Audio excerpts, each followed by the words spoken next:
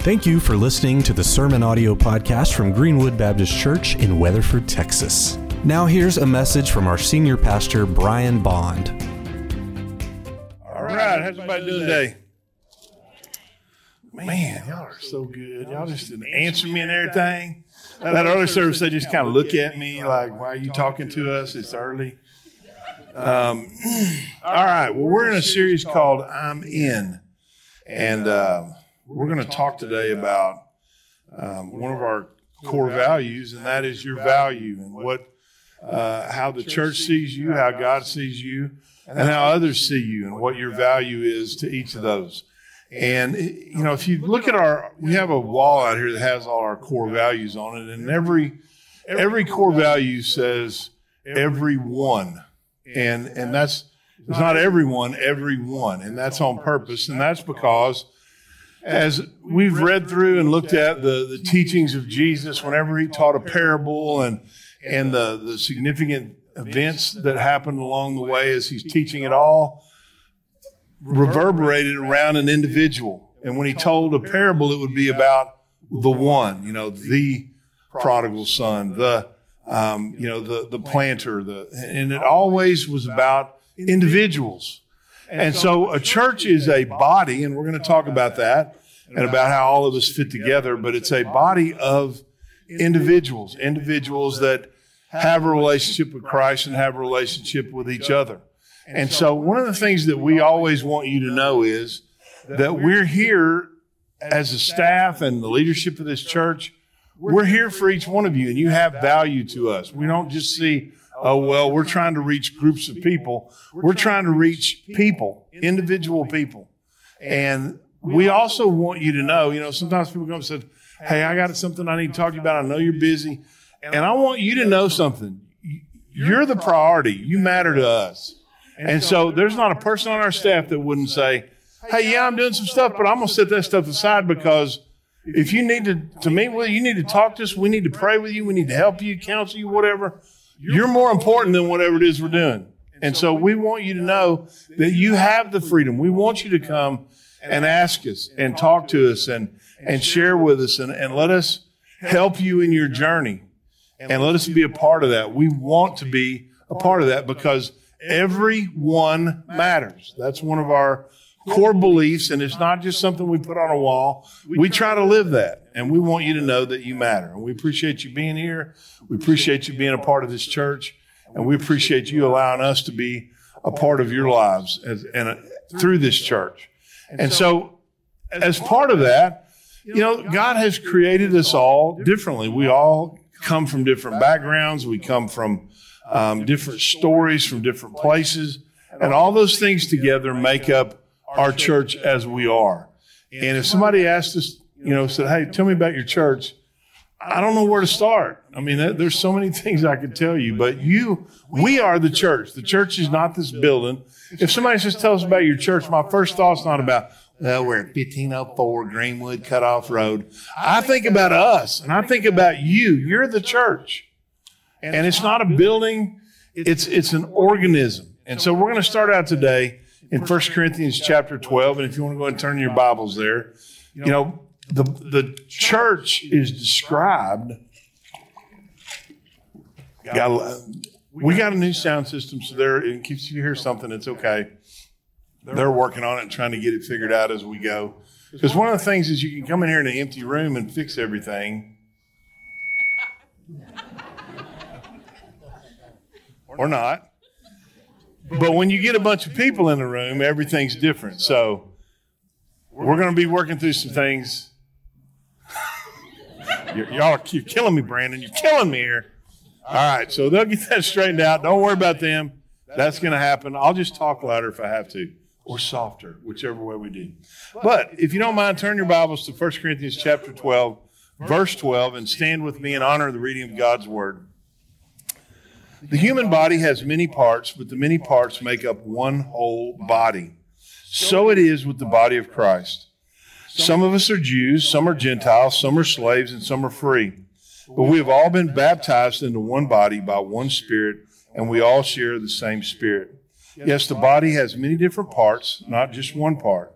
If the foot says, I'm not a part of the body because I'm not a hand, that does not make it any less a part of the body. And if the ear says, I'm not part of the body because I'm not an eye, would that make it any less a part of the body? If the whole body were an eye, how would you hear? Or if your whole body were an ear, how would you smell anything? But our bodies have many parts, and God has put each part just where he wants it. How strange a body would be if it had only one part. Yes, there are many parts, but only one body. The eye can never say to the hand, I don't need you. The head can't say to the feet, I don't need you. In fact, some parts of the body that seem weakest and least important are actually the most necessary. And the parts we regard as less honorable are those we clothe with the greatest care. So we carefully protect those parts that should not be seen, while the more honorable parts do not require the special care. So God has put the body together such that extra honor and care are given to those parts that have less dignity. This makes for harmony among the members, so that all the members care for each other. If one part suffers, all the parts suffer with it. And if one part is honored, all the parts are glad.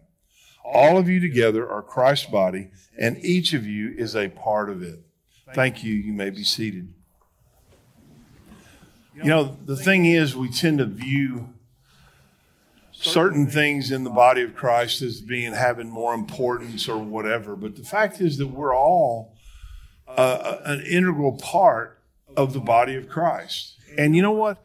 Here's one of the reasons why I serve in a local church is because this is where you see the body of Christ. You see the different parts, and yet all one, all together. And that's the way God created us to be. Oh, my Lord. What in the world? We're going to pray against that demon here in just a moment. There ain't going to be no sound systems in heaven. I'm telling you that right now. Not going to be any. But it's going to be a long sermon right here. All right. Here's the thing. God created you to be a part of the body of Christ. He created you to be a part of a local church. That's part of becoming and understanding who you are. And we were created to live in relationship with other people in a church. That's part of the way God created us. And so you matter to the church. You know, you think, well, they're not going to miss me. It's a blah, blah, blah, blah, blah. And I get it. You can't know everybody in the church. You know, we have 3 services. People come up to me all the time and say, which service does so-and-so go to? And I'm like, blur. I don't know. I can't remember who's in which service. But I remember seeing people. But here's the thing. You can't know everybody. But that doesn't mean that you're not an integral part of that body and of what the body's trying to accomplish and what they're trying to do. You know, I really believe that there are people out there that you have the ability to reach more than anybody else. And for that reason, not only do you matter to the church, but you matter to others. You matter to others.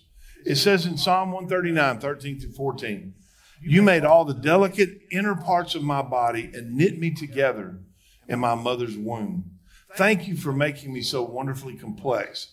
Your workmanship is marvelous, how well I know it. See, God created you to be unique. And there are people that you will relate to that maybe you can impact, that you can have a part of their life more than anybody else.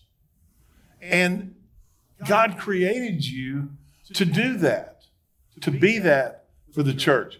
And God, not only that, but he gave you certain gifts, certain things that you are good at, certain things that you can do. It tells us in Romans 12, 6 through 8.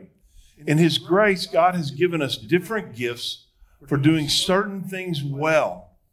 So if God has given you the ability to prophesy, speak out with as much faith as God has given you. If your gift is serving others, serve them well. If you are a teacher, teach well. If your gift is to encourage others, be encouraging. If it is to give, give generously. If God has given you leadership ability, take the responsibility seriously. And if you have a gift for showing kindness to others, do it gladly. You know, there are certain things that you will find that you just you're bent towards those things. There are people that it's their gift to make folks feel welcome when they walk onto our property. There's certain people that is just a natural thing. That's how God created them. And when they use the things that God's created them for his kingdom, there's something special that happens there. There are people that are comforting, that are encouraging. That's the gift. That's just who they are.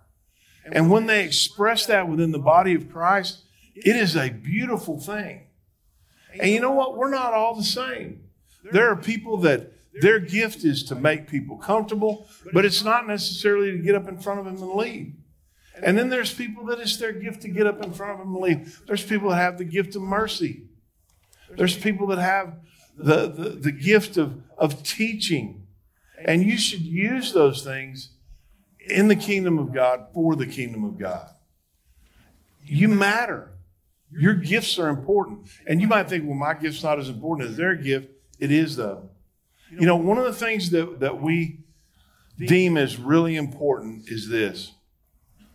You know, you might think, well, all I do is drive a cart, or all I do is greet people when they come in the doors. But do you know that people have made up their mind about this church long before they ever get in here and hear me preach? They've made up their mind about this church by the contacts that they've had with folks before they even get in here. And that's important. One of the things that our goal as a church is that we don't ever want anybody to come onto our campus for a service and leave here and think that they don't matter. And that happens because the reason that it happens that people come on here and they get contacted by people is because of you. It's because of the things you do. Not only just the organized things, not only just the people that are greeters or that are helping people out in the parking lot or helping people find their spot, but it's people in here. It's you. It's you saying, hey, let me move my family to a seat we don't normally sit in, which is against everything I believe, so that you can be comfortable. That might be a little bit of a hint too. Just throwing that out there. So it's all those things. It's you see somebody in church, hey, my name, and I'm glad you're here. It's being welcoming to people. It's welcoming them into a small group. It's we have people that serve donuts. And I get it. That's not a hugely technical job. You put a donut on a napkin and hand it to people. But you think it's not important? Come out here and check out the kids in particular on some Sunday if we ain't got no donuts out there. Wailing and gnashing of teeth, dogs and cats living together, mass hysteria. I mean, it would not be pretty. And so that's not a hugely complicated thing, but it matters. Because everything that we do, we want to communicate to people that they matter. And so what you do to help in that matters. And God's given you some gifts. And God's given you the ability to do some things in the kingdom of God. And if you're sitting there going, well, I don't know what that is, that's okay. We'll help you figure that out. You know, when I was growing up, if you volunteered to do something in church, that basically meant that you were volunteering to do it until you died. Anybody remember? I mean, if you were like, hey, I'll teach this class, they were like, whoo, hey, you're young, so we ain't got to worry about that one for 60 years. We're good. Because you can't quit until you die. I mean, when you die, you're relieved of your duties. Until then, it's yours. We don't do it that way now, okay? Now, there are people that do things for a long time, and that's great. They've determined that's where their calling is, and they love doing that, and they keep doing it year after year after year, and we're excited about that. But here's the deal. We're fine with you coming up and saying, hey, you know what? I'd like to try this. I'm not exactly sure what God wants me to do, but I'd like to try this. We're fine with you doing that for, a while, a month or whatever, and then coming back and saying, hey, I don't think that's my thing. I want to try something else. We're 100% okay with that. Nobody's going to fall. They're not going to guilt you. Oh, well, okay. We're fine with you doing that. And so we want you to try some different things so that you can see where you're gifted at if you're not sure where that is. Or maybe there's something that God's drawn you to, and you're probably, I don't know if that's going to, you're welcome to come try it out. You're welcome to come just kind of observe, ask questions. we're 100% okay with that. We're not going to, hey, I was interested in children's ministry. Great, we're signing you up. Here's your class. Here's your teaching material. We don't do that, all right? We're fine with having discussions, and we want you to find that place where you've been gifted to do certain things well. And there's lots of things that go on behind the scenes. There are people that do things that nobody ever sees. People that take care of the buildings. People that help organize things.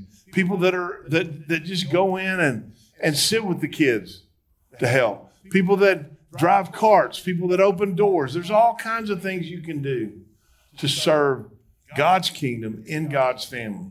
And we would invite you to come and try those. So there's two things. We want you to understand that you matter to the church and that you matter to others. There are people out there that you can invite that you'll have more influence over than anyone else. There really are. And we want you to be a part of that. Our strategy to get the word out about our church, to tell people about Jesus, to invite them to come here and hear the gospel, here's our strategy. It's you. We don't have thousands of dollars in average. Hey, you know what? We finally gotten where we put up a couple billboards. Any of y'all seen them around town? That's not the end. That's just to help you. So that when you go out and invite people to go, oh, yeah, I think I've seen that on a billboard. Yeah, I want you to come to church with us. You're our advertising, our outreach plan. You're it. We want you to be out there inviting people. Now, don't go inviting. I can't tell you this enough. Our goal as a church is to reach the lost and the unchurched. Okay? So if you find somebody that like, I don't know if I believe. Hey, come to our church. You'll feel comfortable. Maybe you can, just come try it. We'd love for you to invite people. You know what? Sometimes we even do incentives. We've given away Disney vacations. We've given away things just to attract people here to hear the gospel. We're good with that. We're thinking about doing a giveaway of a dozen eggs sometime soon. I don't know. We're not really sure we have that in the budget, but we're thinking about it. So it's a thought. But you're our plan. And so we want you to use those tools that we give you. We want you to go out and invite people to be here. And there's people that you can reach better than anybody else on the planet. Because God's gifted you. Maybe it's because of your personality. Maybe it's because you know them or you have a connection. Maybe you have a shared background or story or history that will allow you to reach somebody. But understand something. There are people out there in your world that you can reach better than anybody else. I know sometimes, if I could get the preacher to come talk to him. I don't know him. But if you know him, you might be able to do a better job than I ever could.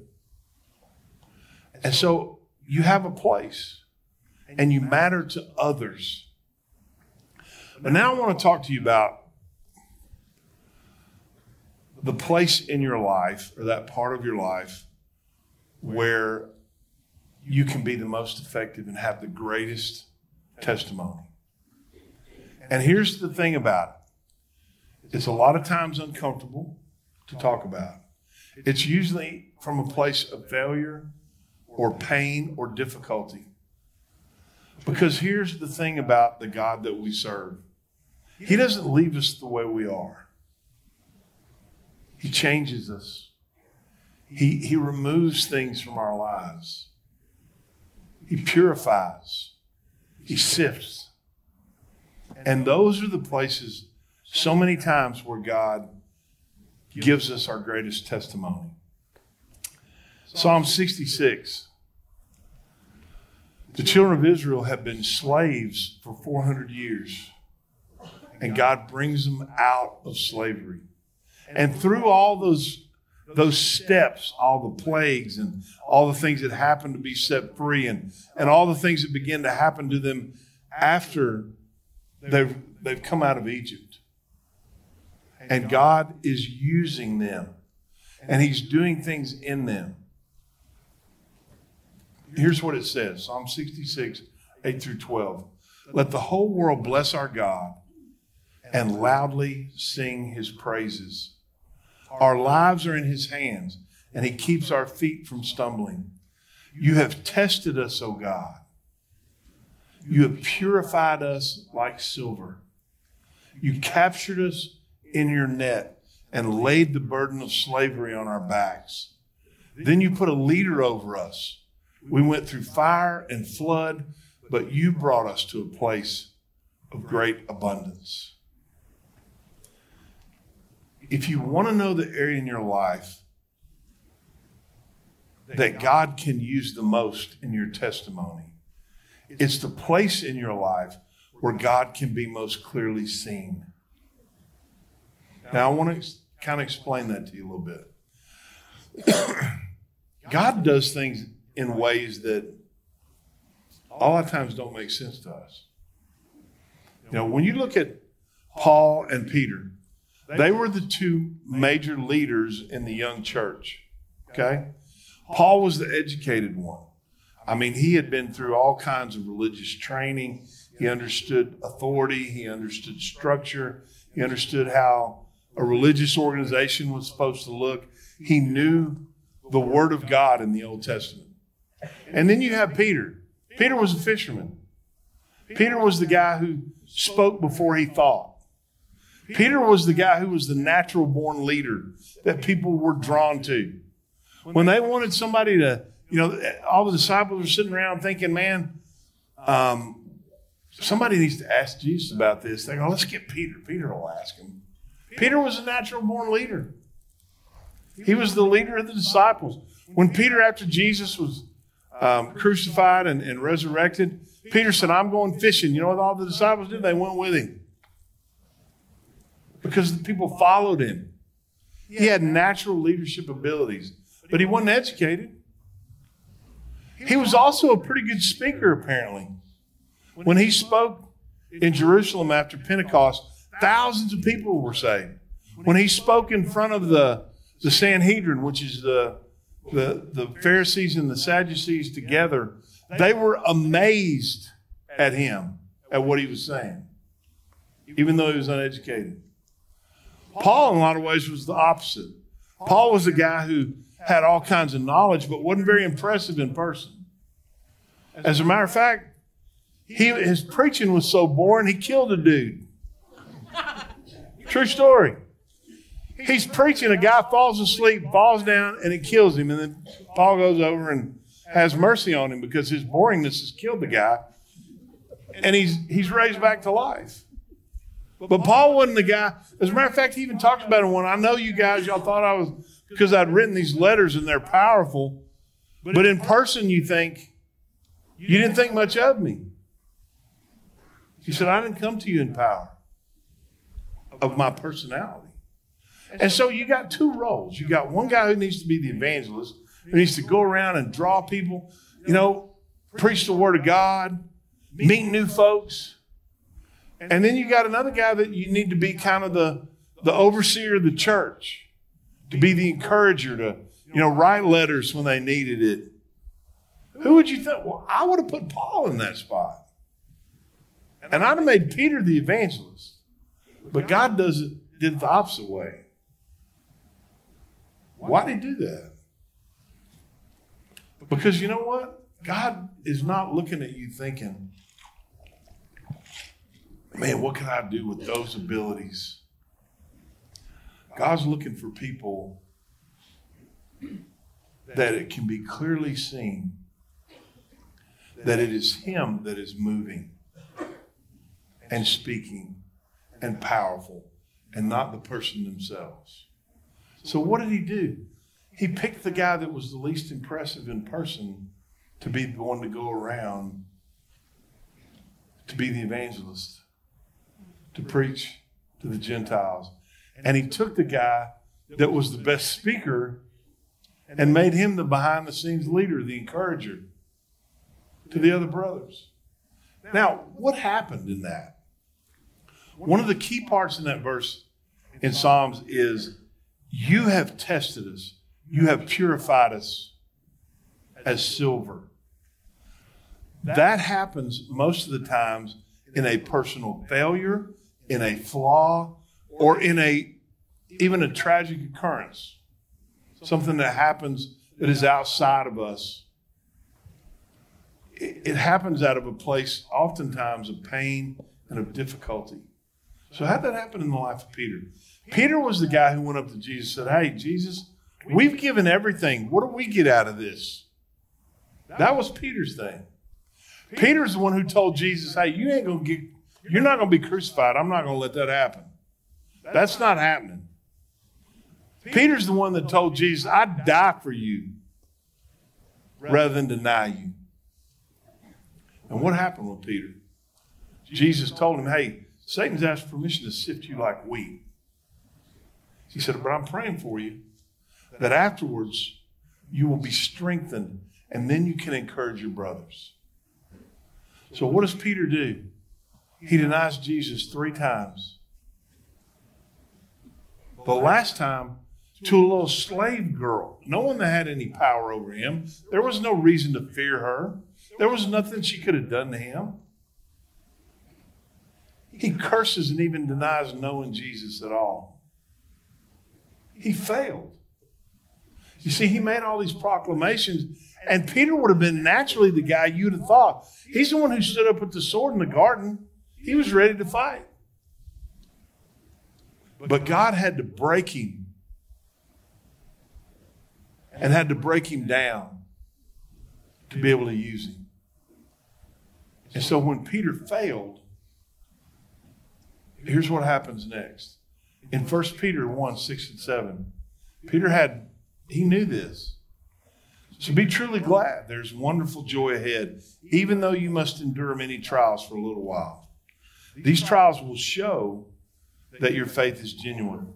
It is being tested as fire tests and purifies gold, though your faith is far more precious than mere gold. So when your faith remains strong through many trials, it will bring you much praise and glory and honor on the day when Jesus Christ is revealed to the whole world.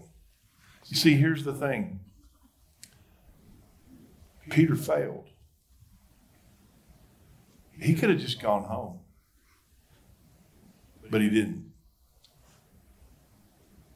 Paul had failed. Paul had spent his whole life learning the Scripture to be able to recognize the Messiah when the Messiah came. And when the Messiah came, he didn't see him. Not only that, he became a persecutor of those who followed the Messiah. The very first one who was put to death because of his faith in Jesus was Stephen.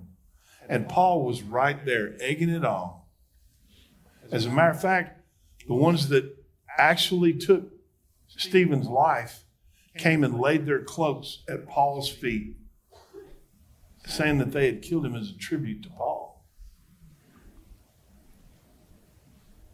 Paul was right there when Stephen was put to death. And he was on the road to kill others when he came face to face with Jesus. Peter came face to face with Jesus after he was resurrected. And here's the thing. They were out on the boat. They were fishing. This guy appears. They fished all night and not caught anything.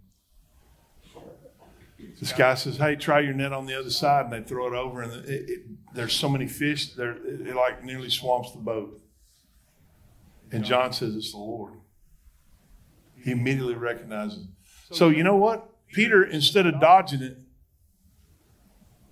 he could have just kind of hung back, stayed in the back of he doesn't know because he jumps in the water, he swims over to where Jesus is, and then he doesn't know what to say. And Jesus says, Peter, do you love me? Are you willing to sacrifice your life for me? And Peter says, yeah, Lord, I love you like a brother. You see, the guy who before would have been saying, oh, I'll die for you, Jesus. Jesus asked him, are you willing to die for me? And Peter knows I blew it. I can't say that. So he doesn't. So Jesus asked him again. First he says, feed my lambs. Peter, do you love me enough to die for me? And Peter said, I love you a lot, Jesus, but I can't make that promise. Feed my sheep. And then the last time he says, Peter, do you love me like a brother? And it grieved Peter because he knew. And he says, feed my lambs. Paul comes face to face with Jesus on the road. He's struck blind. And Jesus says, why are you persecuting me? Who are you? I'm Jesus. I mean, the key thing in both of these guys' lives is they were willing to face what they did and give it to him. And here's what Jesus did. He put Peter in that place. He'd already said he was going to be a leader, but he had to be sifted. He had to be purified. You know, silver's found in this ore, and it's a mixture of silver and other kinds of metals. And the only way to purify it is to heat it up, to melt it, to break it down, and then to blow the impurities out. And there's an old story, and I don't know if it's true, that the way to tell when the silver has become its most pure is when you look in it in its liquid form and the impurities have been removed, and you can most clearly see your reflection in it. Now, I don't know if that's true about silver, but let me tell you what I do know. It is true about us. That when God purifies us and begins to burn away and to remove the things that are keeping us from following him, that we can most see the reflection of Jesus in those areas in our lives. And it comes oftentimes from those places of failure and heartache. And those are the places of our greatest testimony. 1 Peter 5, 10 through 11, in his kindness, God called you to share in his eternal glory by means of Christ Jesus. So after you have suffered a little while, he will restore, support, and strengthen you, and he will place you on a firm foundation. So after Peter had gone through these things, he was preaching and teaching about Jesus. And they called him in and said, hey, you need to stop. And you know what? This time, Jesus has restored him. He's strengthened him. He's put him on a firm foundation. And so this time, he's not in front of a slave girl with the opportunity to deny Jesus. All he had to do at this point, and who would have blamed him? These are the same men that got Jesus crucified. They could have done the same thing to him. He might have had a justifiable reason for saying, hey, okay, we'll back off a little bit. But you know what he says? He says, who are we going to please? You or men? You or God? We're pleasing God. We're not stopping. And so they beat him for a while, a little bit, and turned him loose.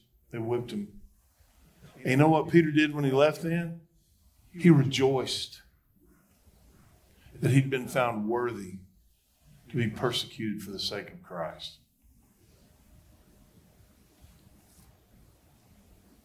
He passed the test this time because his pride had been burned away. See, he didn't go out there going, hey, I did it this time. That he just rejoiced that he'd been found worthy to be persecuted. Paul went from that place and went all over the world, starting churches and starting missions. And you know what he would tell them? He'd say, look, I get it. I'm not that great a speaker. I'm not going to wow anybody when I talk. But it's not me. It's the power of the gospel. that changes lives. You see, in that place in Paul's life, you could most clearly see Jesus. You didn't get confused because, man, he could really bring it. It was just the power of God. And with Peter, it was the same thing. They were amazed at him because he was uneducated. And yet he spoke with authority because God had sifted him. Paul was used because God had sifted him. And God can use you. And a lot of times, the places of our worst failures, our biggest heartaches are the places where God can most clearly be seen. And you have a story. You have a testimony.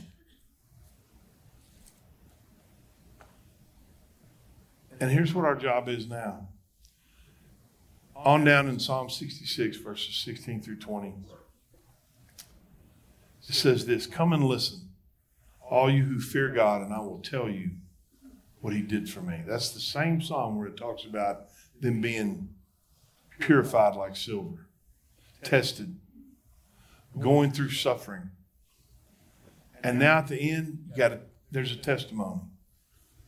"Come and listen, all you who fear God, and I will tell you what he did for me. For I cried out to him for help, praising him as I spoke. If I had not confessed the sin in my heart, the Lord would not have listened. But God did listen. He paid attention to my prayer.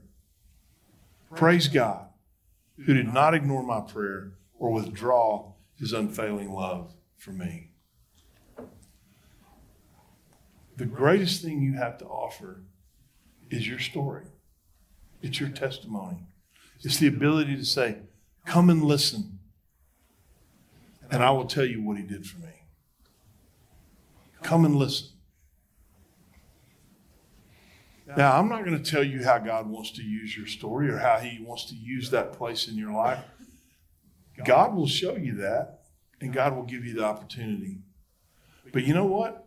There may be things that you don't really want to deal with, you don't want to talk about, and I totally understand that. But go before God and say, "God, how do you want to use this? How could this be used for your glory?" Because I'll tell you right now, some of the most meaningful testimonies I've ever heard about the power of God have been when you can most clearly see that it was God who did something in someone's life. When people were at a point where like, I can't fix this. I can't make this better. I can't do anything about this. But God stepped in and did something. And you can see the hand of God. Those are the stories. Those are the testimonies that do the most and can affect people for the kingdom of God. And you don't have to be a famous person. You don't have to have this or have that. Maybe it's just because God's going to use it to bless somebody in your life, through your life. I don't know what the answer is. But here's what I know, is we got to come before him and say, God, my story is your story. Do with it as you choose.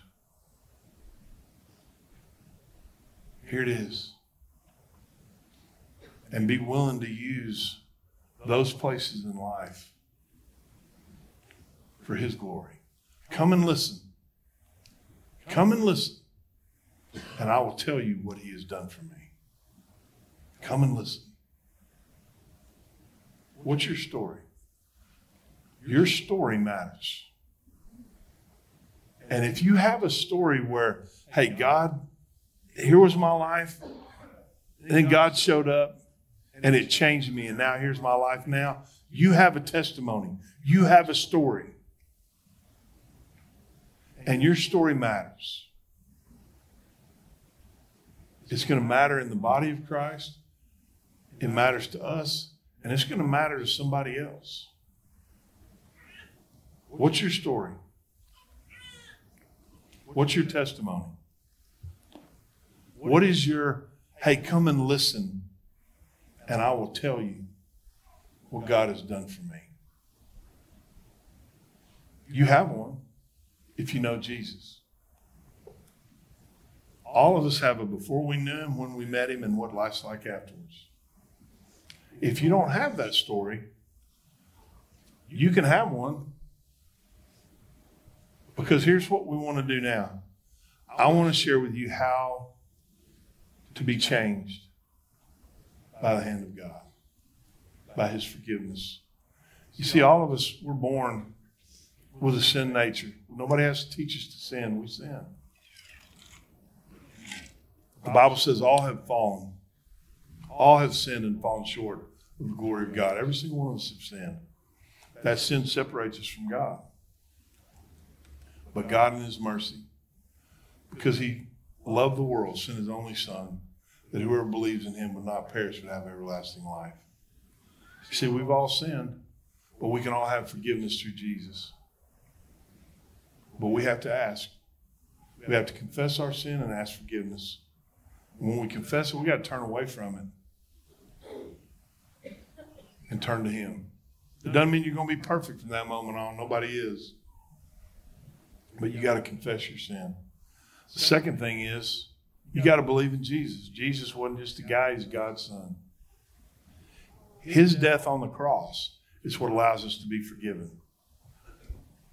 He died so that we could be forgiven of our sins. Then he rose again on the third day, proving who he is, that he's God's Son. So you got to admit you're a sinner. You got to believe in Jesus. And then the third thing is you got to confess him as Savior and Lord. Thank you for listening to the Sermon Audio Podcast from Greenwood Baptist Church in Weatherford, Texas. You can find links to topics and scriptures discussed in this episode by looking at the show notes. You can find more information online at greenwood.church. If you have any questions or comments, please send an email to info@greenwoodbc.com.